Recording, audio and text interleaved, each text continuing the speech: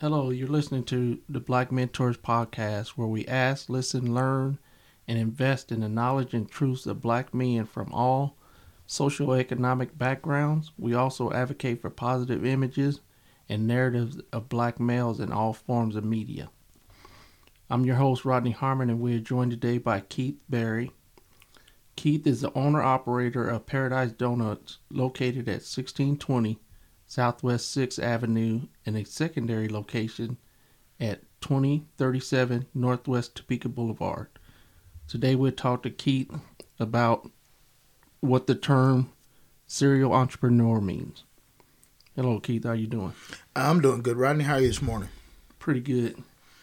Let's talk about Paradise Donuts. Where did the name come from? Well, Paradise Donuts, the company mix has been around since 1967, and it's changed ownership throughout the years. And so the company who bought the mix, it was not originally called Paradise. They bought the mix and decided to sell it as a investment, not as a franchise, but as a way for people to get into business by using a branded name. So they came up with the name Paradise Donuts and charge a small licensing fee for you to be able to get started without the franchise fees and marketing fees and stuff like that that's associated with franchises. Okay. So you bring up franchising. So what you're saying is Paradise Donuts is not a franchise, correct? That is correct. It is not a franchise. How I got into it was, again, you paid a licensing fee to be able to use their branded name and product, but I have no ongoing costs with the company. I don't have any franchise fees, marketing fees, royalty fees, or anything of that nature. Okay. Why donuts? Well, I tell you, I was driving trucks, which was not the lifelong dream I had. I've always been interested in the food business. I've had several other ventures in the food business, and as I was driving trucks, I wanted to get back into the food industry, but I wanted to get in something that was, low cost and low waste. And if I had waste, it wasn't going to cost me an arm and a leg like having to throw beef or, something like that away. So I kind of started doing investigating, high profit items. And the two highest profit items in the food industry are potatoes and donuts. So I didn't see myself doing a whole lot in the potato business, and donuts, of course, is always a fan favorite. And so I just kind of started looking into the whole donut business as a whole over a period of about 3 years. Okay. All right. So as we talk about serial entrepreneur, and you talk about, doing a lot of investment, or correction, a lot of investigation into different businesses that you want to be in, and you've always been interested in the food business. Is there any other business you started before Paradise Donut? Before Paradise Donuts, the first business that I got into was contracting with, no, I take that back. The first business I got into was actually, I did a cleaning and painting business. That was probably the first thing that I did. So I was doing cleaning apartment buildings and painting turnover rentals and stuff like that. It was a first business that I did. And then after that, I got into contracting with FedEx. I did that over a period of about 6 or 7 years. And that was the first business that really started generating some pretty good revenue for me. Okay. All right. Now, dealing with the FedEx and stuff, what type of contract was that? Do you mean like driving trucks, or do you mean? Yeah, it was package and delivery. You see a lot of the FedEx trucks that you go around, the FedEx ground trucks that you see as opposed to FedEx Express. FedEx ground trucks are owned and operated by independent contractors. So I was one of those independent contractors. I had 4 trucks on the road. I owned certain zoned areas, like I had home delivery and FedEx ground delivery, and I owned areas in Manhattan, Topeka, and some of the smaller towns in between. Okay. All right. Now, what was the hard part about owning or being contracted out through FedEx? The hardest part with FedEx was even though you're an independent contractor, they controlled a lot of what you do. So it was basically like being an employee of theirs, but you had the expenses and the thing of hiring employees as an owner operator, but they basically controlled your whole revenue stream. There was no way to generate additional revenues for your company because you were basically tied to operate the way they wanted to for you to operate at that time. Okay, all right. So back to the donut business then. Why do you think America is so obsessed with donuts? Donuts are a comfort food. When we went through the recession some years back, and that was another reason that encouraged me to get into the donut business, was as we went through that recession, some of the businesses that did not struggle were the donut industry. They actually showed an increase in donut businesses during that time because, it's a comfort food. When you get depressed or you want to make yourself happy, stuff like donuts are things that people turn to. They're inexpensive. It's affordable. So if you don't have a lot of money to spend and go out to dinner or treat yourself to that, slightly expensive ice cream, you can go get a donut for $1 and make yourself somewhat happy for the moment, give you that little extra comfort. Okay. All right. Now, were you a donut person before you got into the business, or how does it work? Oh yeah, I love donuts, and that was probably one thing that inspired me to get into the donut business was, some of the places here in town that I would get donuts from, I wasn't necessarily impressed because being a truck driver at the time when I was looking into this, I would stop at a lot of different places, lots of different donut shops as I was out on the road, and I would just taste some amazing product, and I was just like, how come we don't have these at home? And so that's what really encouraged me to really start looking into the donut business, because I'm just like, there's got to be something out here that we can put in Topeka that people would thoroughly enjoy versus the options that we had. Not to knock any of the other donut shops, but, it's just, we all want something, if we're going to pay for something, we want to be able to enjoy it, and we want it to be the best that we could possibly have. And that was kind of one of the things I wanted. When I wanted a donut, I wanted a good donut. Okay. All right. What are the what am I trying to say? What are the problems that you have, or what is your biggest problem of being a self-employed business owner? The biggest problem of self-employment, there's not just one specific problem. There's a couple of problems. When looking for locations, you have to have a key location, but these key locations really just aren't affordable to the average person. Not to say that people who own the properties that you're trying to lease shouldn't be able to get whatever they want for it, but it's just not, I don't know the word I'm looking for, but it's not affordable for the average person who wants to go into business when you're selling donuts at $1 a piece and they want, $3,500, $4,000 a month for rent. It just makes it unaffordable. That doesn't leave any room for profit for you to be able to take money home and to take care of your families. The next biggest obstacle is, as your business grows, is finding quality employees. With today's market and everybody wanting to raise minimum wage to $15 an hour and to be competitive, small business owners such as myself and people who are creating majority of the jobs in the U.S. Right, and not to kind of get away from what we're talking about, but when in terms of small business, what they consider small businesses, employees of 5,000 people or more, but that's not small business. Small business to me is people like me who we're hiring 5, 10, 20 people. And so the biggest thing is finding, for me, is finding quality employees, because I can't compete with the Walmarts and McDonald's and the Burger Kings who have raised their minimum wages to $10, $11 an hour. I would love to be able to pay that, but we just don't generate that type of revenue to pay that kind of dollar amount and still take money home to be able to feed my family as well as keep the doors of the business open. Okay. So when we talk about small business, we talking about more of mom and pop type shops. Absolutely. That when I talk small business, those are the things that I'm thinking of. Absolutely. Okay. Yeah, and people got to understand that, like you said, you can't pay the prices that these big corporations could pay.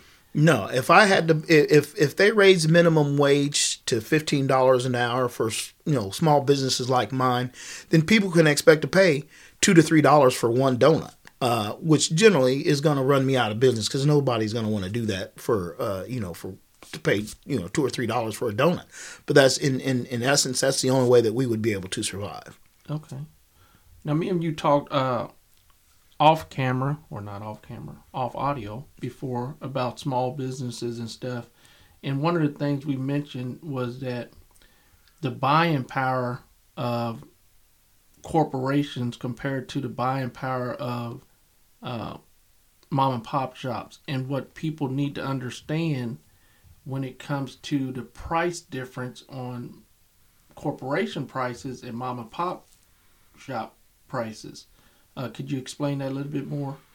Yeah, absolutely. And it's not just corporations in general. When you have the buying power of, large corporations and franchises, they have product available to them much less expensive than what I can go and buy it for. So I have a lot of people come in and saying, wow, your donuts are are high, your donuts are expensive. Well, what are you comparing them to? Because there's so many different products that are available, and they're not all the same price. So my donut mix is not going to be the same price as what my competitors are probably paying. I don't know what they're paying, but I know what it costs me in order for me to be able to make a profit. So you can't generalize and expect everybody to be the same price, because we're all not paying the same price. Just like coffee, McDonald's can sell any large size coffee or any soft drink for $1. I can't do that because I don't pay the same price that they do. As small mom and shops, when we buy from Coke or Pepsi, not to give plugs, but when we buy from these places, we don't get the same prices that the large corporations pay. So I can't sell a 32-ounce drink, for $1. Because if that's the case, I'm either selling it at cost or below cost, and I'm not making any money. So it's a lot of different variables when you're talking cost, when you're going into different places. So, and that's one thing that being in business has made me aware of. I can't go into a place and expect to pay the same price as I'm paying down the street. It's just like going to, Texas Roadhouse and getting a steak from Denny's. It's just, you can't compare. Okay. All right. Now, as far as why don't you run us through a scenario of how you make donuts and the time that it takes to make a donut. And I say that because a lot of people don't understand. A lot of donuts aren't made fresh like your donuts are made fresh. And when we say fresh, we mean within, 8 to 10 hours? Right. Well, I mean, so when we're talking donuts, and that's another thing that when we're talking cost is a big issue when it comes to donuts, because when we say making donuts fresh, our donuts are made nightly just before we open. And it's a process that, it takes 5 to 6 hours, and depending on the type of donuts that you have, the mixes you have, donuts have a certain shelf life, and they have extended shelf life mixes, or they just have your standard shelf life mixes. And so the process to make donuts, as compared to some of the franchise places and even your grocery stores, a lot of those products come in frozen. So they can come in, a couple of hours before it's time to open their doors, and they put them through a warming process, and they warm them and they decorate them and put them on the shelf. That's not how we do it. We come in, depending on, just an average day, we come in at 11, 12 o'clock at night. All of our, we mix everything, we roll everything out by hand, we cut everything out by hand, and we make them, and our process is finished just before open. So you are really getting truly a fresh product. And with that fresh product and doing in the time frame that we do it, they have a much longer shelf life. And so you can come into my donut shop at almost 10 o'clock in the morning, 11 o'clock in the morning, and still have a very good fresh donut. So as opposed to you going to one of the large franchise locations or, one of the grocery stores here in town, you're getting that donut that was, thawed and iced and decorated within a couple hours. Do they consider that fresh? Maybe, I don't know. But to me, that's just not a fresh product. Okay. All right. What's the shelf life of your donuts? Generally they say shelf life of donuts from the time that they're put on the shelf is usually about 4 hours. Our donuts have a shelf life of up to 8 hours. And that's just because of the type of mix that we use. And I pay a premium price for that. But, having a donut that lasts that long is much more enjoyable. One thing that people say that they love about my donuts is they're great the next day, where a lot of the places that you go to after that 4 hours, you really don't, you really don't want to eat it. Okay. All right. There's always been a debatable question on whether or not entrepreneurs are born or are raised. A lot of people say entrepreneurs are more made than born. They say entrepreneurs was 5% born with innate abilities and 95% made by life experiences. With that being said, what life experience made you start your own businesses? I would have to contribute that, Rodney, mostly to my father. You knew my dad, and my dad was he worked at Goodyear for over 35 years, but during that time, he also worked as a handyman / contractor. And the one thing, and as a kid, I worked with him, on the weekends and during summers, roofing houses, laying concrete, mowing lawns. He built decks and, anything people needed. And that was one thing that he always wished he had done, was kind of turn his contracting, his handyman work into a business, as opposed to working at Goodyear all those years, because that was what he really loved to do. But he knew doing that, he wouldn't be able to do that by himself. He didn't feel that, he had the support of us kids to do the things that he did. I loved working with him during the summers and the time that we did, but I don't know if I could have seen myself, spending my life on top, roofing and doing concrete and doing the laboring. So, but I kind of got that inspiration from him because, seeing him do what he loved to do, and it generated him a lot of extra money. And so that's just kind of where, and he says, as long as you can learn, if you learn something, you will always be able to take care and provide for yourself. And so so a lot of that I got from him, and I learned a lot of things from him. And so that was kind of where I got the inspiration to get out here and learn to do something for myself. And, working in a lot of different jobs that I've done, I've always found that I'm not a 9-to-5 person. Okay. And sometimes I don't necessarily play well with others. So it's best for me to, I like to be in control of things. So it just so happens for me that I enjoy creating something from nothing and watching it grow and become something that I have done, Okay. All right. Now, working with your dad and we know both as entrepreneurs that for your kid to work with you, sometimes it's hard. And even as you were a kid working with your dad, like you said, there's times where you didn't want to go out and get on the roof. There's times where you really didn't see yourself being in that business if your dad would have started that business. I know you got 6 boys. Right. And tell us about your boys and are they in business for themselves? And if not, what do they do and what would you like them to do? Well, one thing about, as far as being a family business, when you start a business, you always want and want your family to be a part of it. But one thing that you have to realize is that your dreams are not necessarily your kids' dreams. Yes.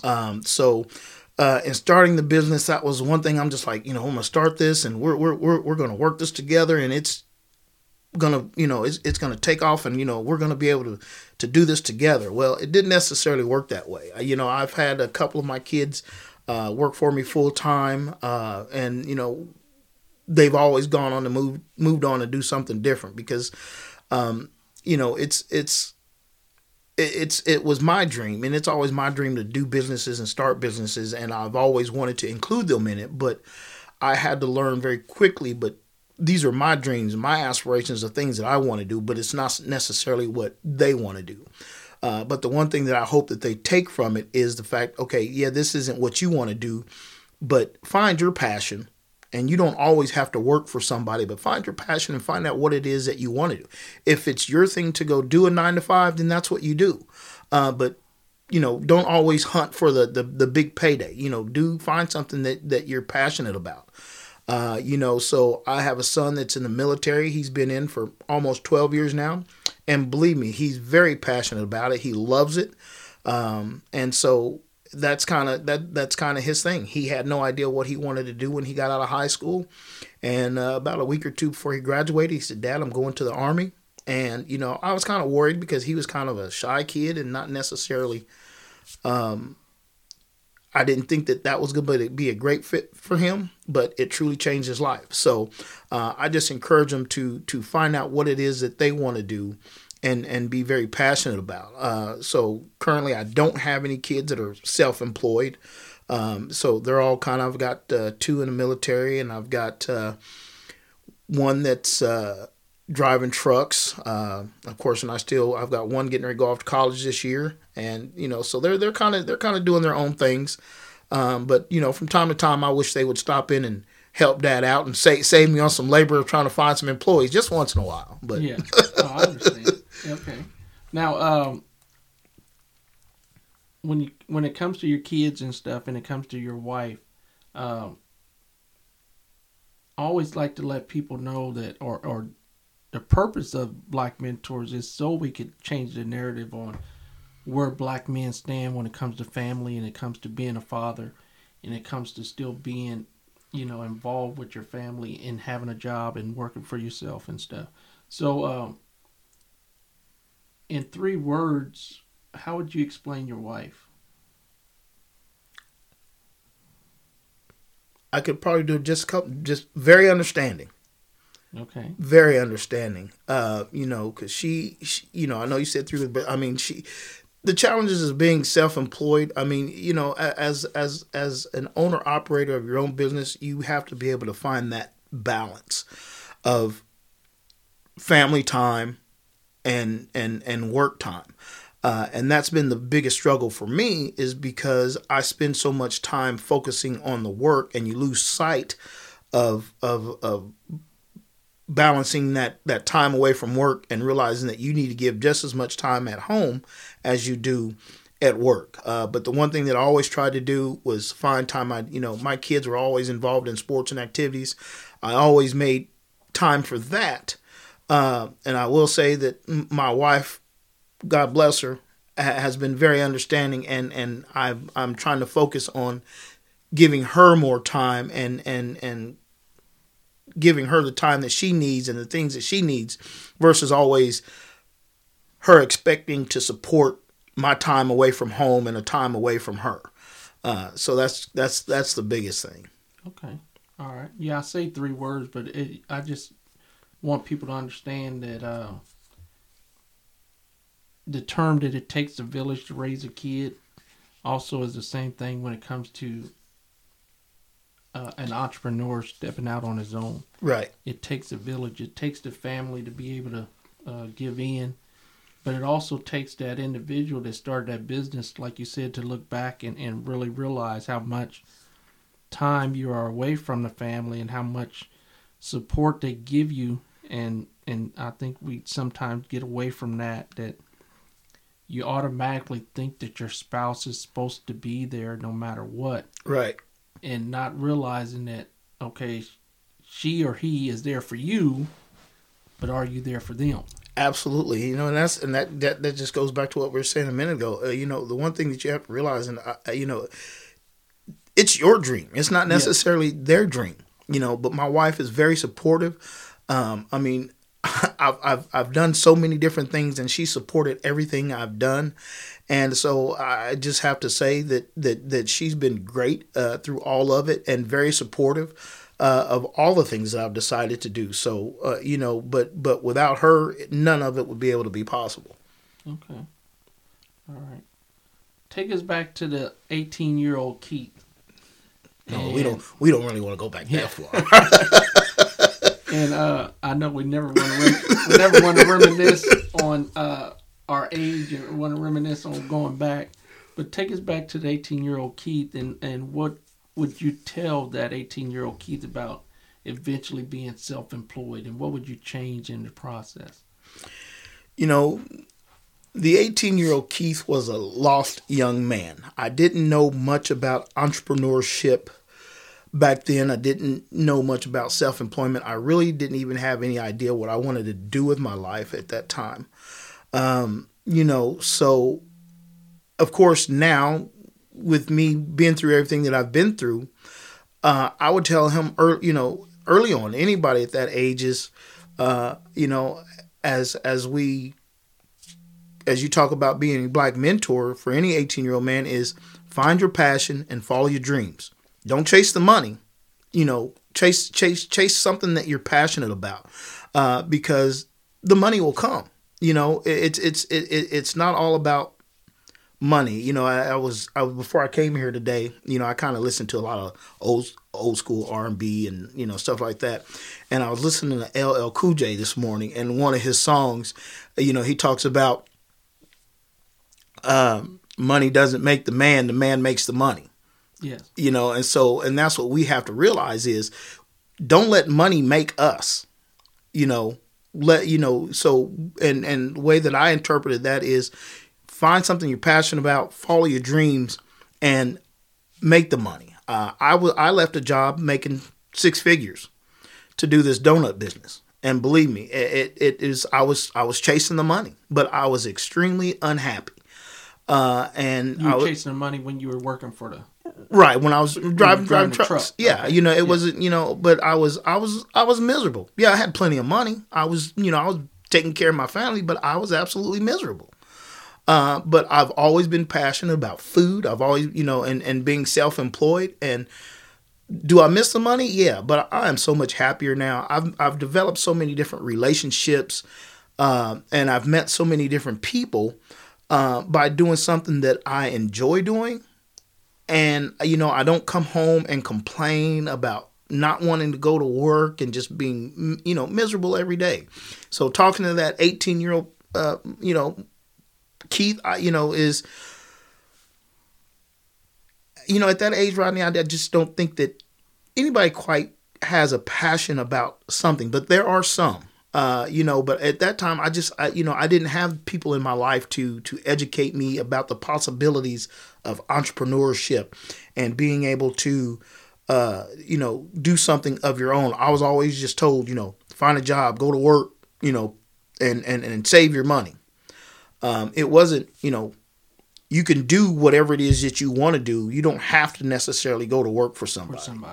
You know, so I mean, I don't know if that answers your question, but that's just kind of, you know, how I look at it is, you know, I didn't, you know, had I had some of that input, and we as young black men don't have a lot of that information put out in front of us at that, you know, at that age. Yeah, no examples to really look up to toward owning your own business and stuff. Right, because, you know, I knew a lot of handymen just from being around my dad, but none of them actually took that to the next level as, you know, running it as a business.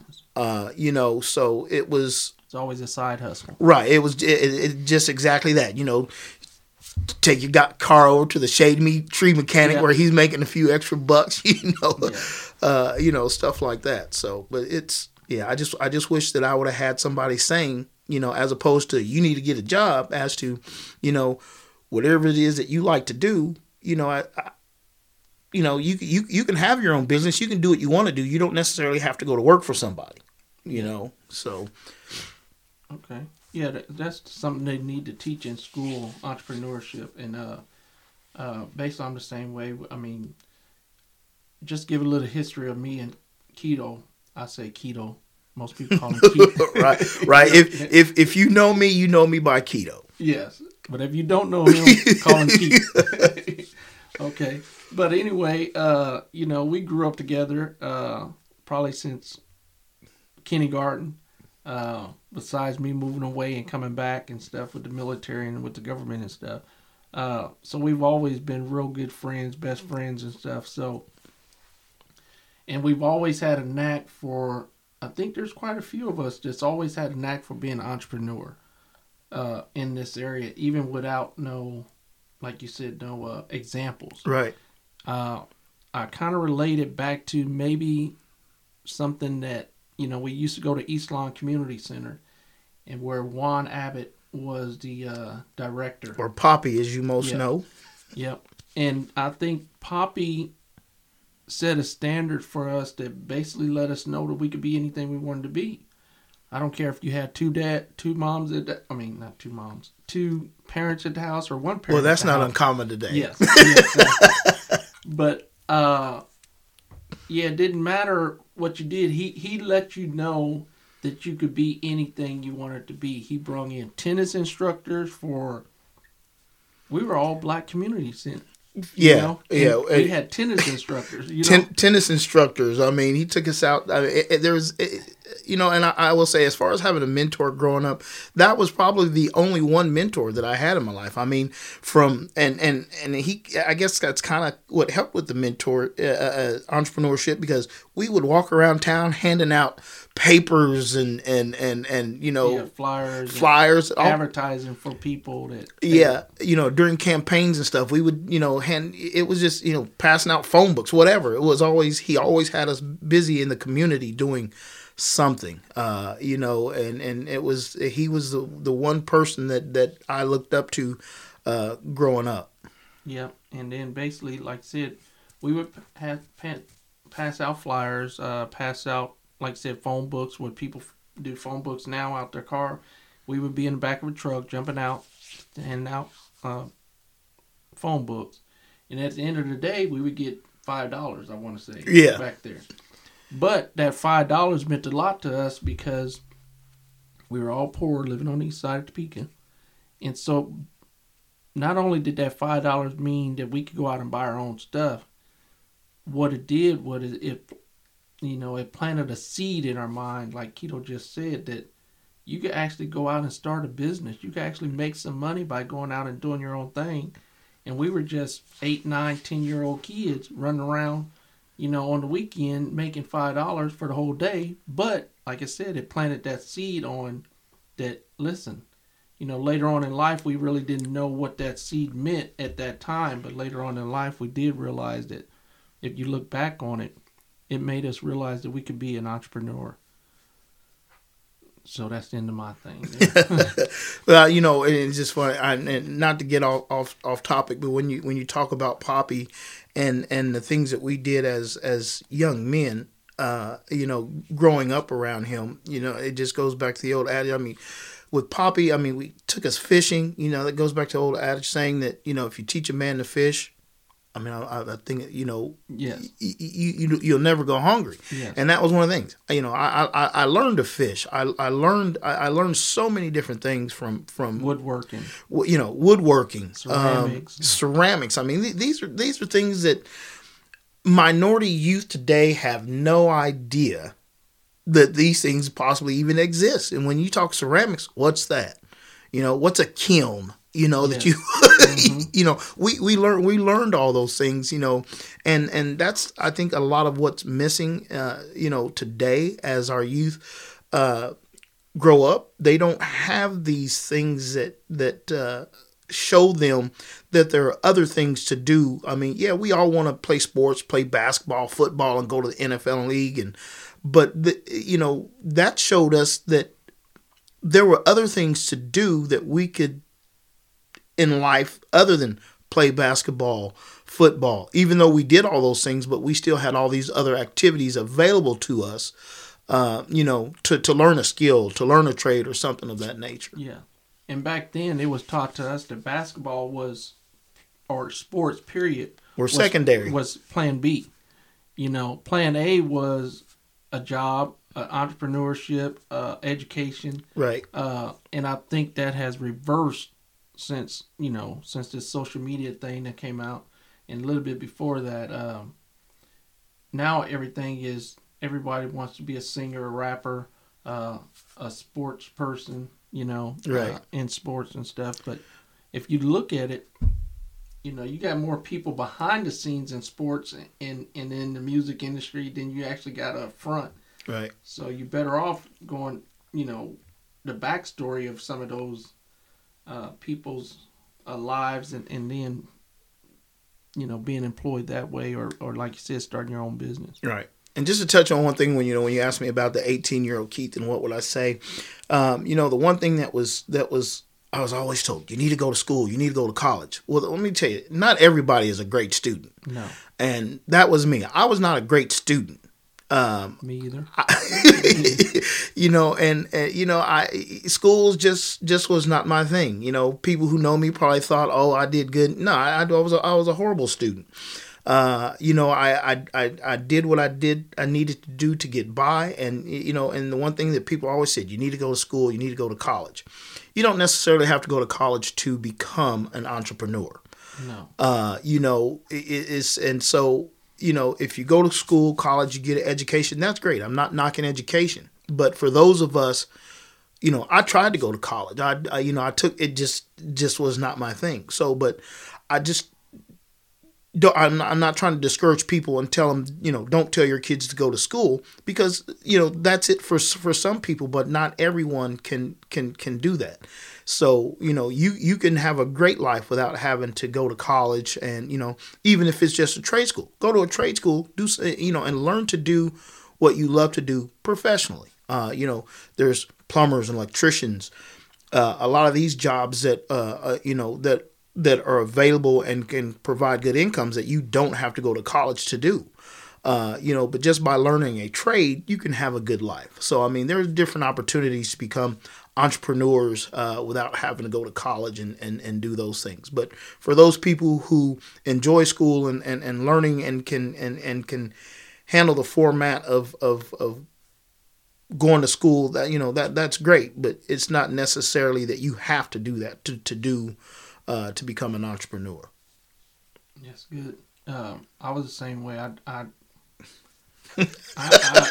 tell you, I hated school. I tell you straight up, I flunked freshman English. Well, right? I hated school, but I'm a reader now. Right. I completely hated reading. Completely hated. But I'm a reader now, and that's what made me be an entrepreneur, because I started reading, I started getting interested, I started looking at different stuff and going, now I'm more knowledgeable on being an entrepreneur than I was on school. Right. And see, the difference between you and me, you say you hated school. I love school. I just didn't like going to class. Yeah, exactly. But I think, like you said, that was good what you put out about a lot of, everybody's not made for school. I used to tell my boys that it's either going to college or you're going to the military. Well, I had one go to the military. I had one go to college. One got out of the military. One got out of college. Right. And you and I have talked so much about this, and that's a motto in my home. When you graduate, have a plan that day when graduation is over. And you either got to get a full-time job, you either got to go to the military, or you go to college. So if you choose to get a full-time job, guess what? Time to go. Yeah. Exactly. So you military, you pretty much going to be on your own anyway. College, I'm going to support you. But if we're going to do this, you're going to give it 100%. And so that's just kind of how it goes. So you have options. So and if you want to become an entrepreneur, I'll support that. But just be passionate about what you want to do, and just don't half step it when you decide that that's what you want to do. Okay. All right. What is the jobs that you had? What is the one thing or two things that you would let any boss know when they're dealing with instructing people up under them, what would you recommend to bosses? Because I believe you were a manager somewhere at a couple of different stores. What was your one thing that you would tell the new guys coming in? Rodney, when it comes to, and I don't really like the term boss, even as an entrepreneur, and I have employees and stuff now, I don't like the term boss. One thing that I believe is continuing to train. The one thing that I don't like to, what's the term I'm saying? I don't like to micromanage. Okay. I believe in giving people the power to make decisions, giving people the power, once they're trained and learn the job, giving people the power to make decisions and do the job the way that they see fit, as long as it's being done properly. Now, when things are not done properly, I believe that that's just a coaching opportunity for me to be able to get them to get things right. Now, some of the jobs that I've had, when mistakes were made or things weren't done the way that they were supposed to be made, a lot of jobs that I had saw that as an opportunity is we need to get rid of this person. I look at it differently because I've had some great employees that, made mistakes, but they just needed an opportunity to be coached and corrected and figure out how to do things differently, because not every two people are going to operate the same. You're not going to get employees that are like robots and everybody's going to operate exactly the same way. So I like to give my employees and people under me opportunities to make a difference and to make a change and to way that they're supposed to be done. And I encourage them to always ask questions, because if you're not asking questions, then you're not learning. So if somebody's continually coming in and they're making mistakes and they're doing things wrong, and I have to continually keep correcting, and they're not asking me questions, then, I encourage them to ask questions. But, if that's just one thing that they just don't, then you realize that you've got a problem and you've got to make some changes. But the one thing that I encourage is to, my employees to do is you're going to make mistakes. If you're not making mistakes, you're not learning. And that's one thing anybody that works for me will tell you. That's the number one thing that I tell them is, you're going to make mistakes. You're not, if you come in here and expect to, and I expect you to know this from day one, then that's my mistake. But you have to allow people to make mistakes and learn from their mistakes, and just make sure that they are learning from those mistakes. Okay, all right. So, like you said, don't boss them, coach them. Exactly. Okay. Exactly. All right. How can our listeners find you, or where can they find you online? Usually on Facebook. I have a Twitter account, but as you know, I'm old school, so it's it's kind of hard for me to be active. As an entrepreneur, a business owner, those are probably the hardest things for me. But probably Facebook would be the easiest way to reach out to me if you wanted to reach me online or through social media. I have a Twitter account, but it hasn't been active. Okay. But Facebook would. But no. I'm old school. Pick up the phone, call me at the store. I'm always ready and available. I'm the same way. Okay, on Facebook, where would we find you at? Paradise? It's Paradise Donuts Topeka at Facebook. Paradise Donuts Topeka. Okay. And once again, we're at Paradise Donuts. Is at 1620 Southwest 6th Avenue, and there's a secondary location at 2037 Northwest Topeka Boulevard. Okay. Here's a question here for you. If you could put up a billboard in any city, where would you put it, and what would it say? Being from Topeka, I'd probably put it right here in Topeka. And the billboard, what I would say is be true to yourself. And that's, the one thing that, and be you. The one thing that so many people, and even myself at times, I felt myself not being true to myself and always trying to live up to other people's standards and not being who I really am. And so I'm trying to focus more on being true to myself and living my truth and not so much trying to live everybody else's truth as to what they see or what they expect. So I try to be, what you see is what you get. I don't try to, put up a front, so many times growing up and coming up as a young man, you try to portray yourself as to what you what you think people expect you to be. And I've learned that does not have to be the case. So be true to you and be you. Okay. All right. As an aspiring entrepreneur that came to ask you a question about where would they start in as far as like registration and starting a business, what would be the first thing you would tell them? Well, the first thing I'll tell them, and one of the things that I did, before getting into business was I started talking to other entrepreneurs and gathering facts and information. And that's where you can get a lot of that information, because people who have been there have direct knowledge as to, where to go to get your, your licensing, your permits and all that information. And I am an open book. I would be willing and offer my help to anybody who has any questions when it comes to starting a business. So, if you're looking at starting a business and you need some of those questions answered, I'd be more than happy to help out. But that's where I would start is finding somebody who's been in the business, or, to be able to guide you in the first steps and the processes to help you to get started. Okay. Now, you say you're open book and stuff when it comes to people asking questions about starting a business. Now, I would say I'm an open book also, but as long as you're not trying to compete against me, then I'm an open book. And, right. and I say that because I would say if you're trying to start a donut business, don't go in there to ask how to start a donut business. See, that's where I differ, Rodney, okay. Because you know what? I think I have the best stuff in town. All right.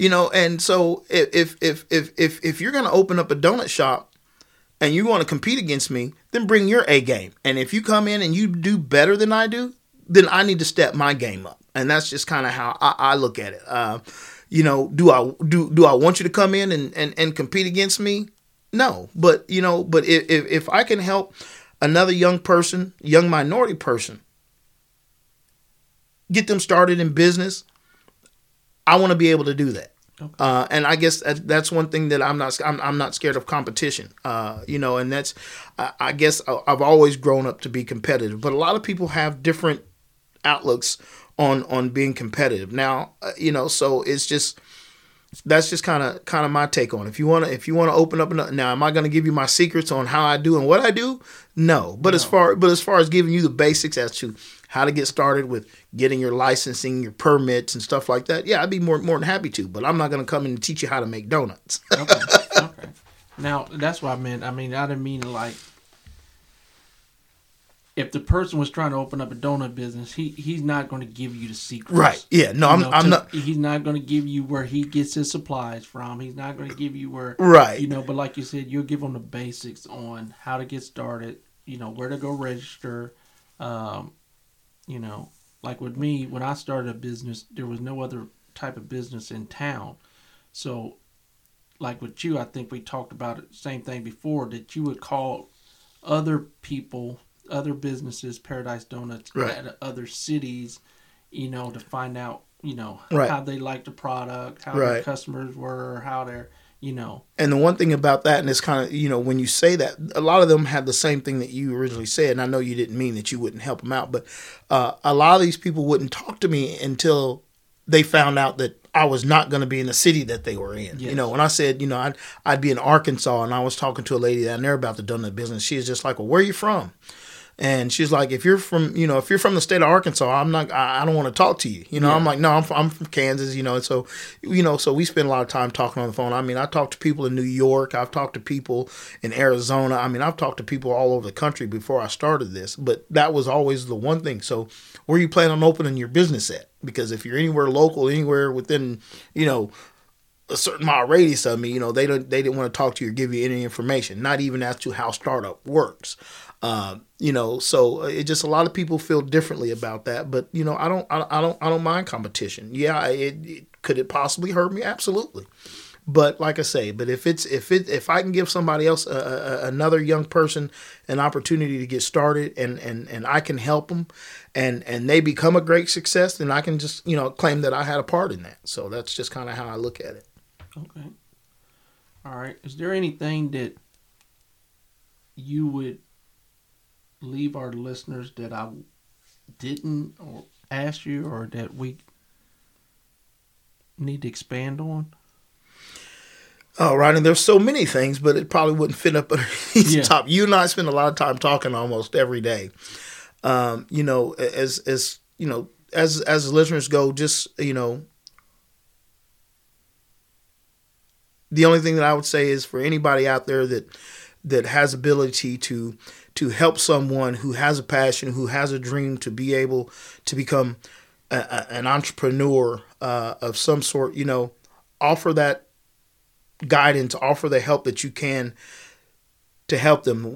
Don't be that crab in a barrel because you see someone, getting to the top. You want to pull them back down. Let's help them get out of that barrel. Let's help them move, their life forward. And because, we reach one, teach one, reach, however it's said, but that's where we have to go in order for our communities to get better. We have to be able to help one another and lift one another up.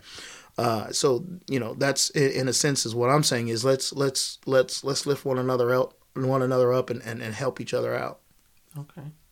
All right. The thing about being an entrepreneur, it definitely creates generational wealth that you could possibly pass on, or that you should be passing on to your kids and your grandkids. With generational wealth comes more power in the community. It puts more light on situations that we as minorities find ourselves in. That we could get out of, instead of just relying on someone else to help us, or relying on, I don't even know what the term is, basically not realizing that we could do it ourselves. Right. And kind of touch on the last question that you asked me, what would I leave our listeners with? And the one thing that I would like to say about, in our community is, we need to start spending more dollars within our community. Yes. The one thing that I would like to say to our listeners, start shopping small. We as small business owners don't offer everything, but the things that we do offer, let's start spending our dollars there first within our own communities, because that's going to help these communities grow and become stronger. Because when you have large corporations and stuff like that, and people that are moving businesses into a lot of these dollars are taken out of the community. Yeah. So I would, but when we shop small and local, those dollars stay within the community and are helping people within our community grow. Again, so that just goes back to us helping and lifting one another up by spending those dollars within our own community. Okay. All right. Is there anything else? No, but I'm sure later this afternoon you and I will start talking about and thinking about some of the things we should have said. But for the most part, I think we've covered pretty much everything.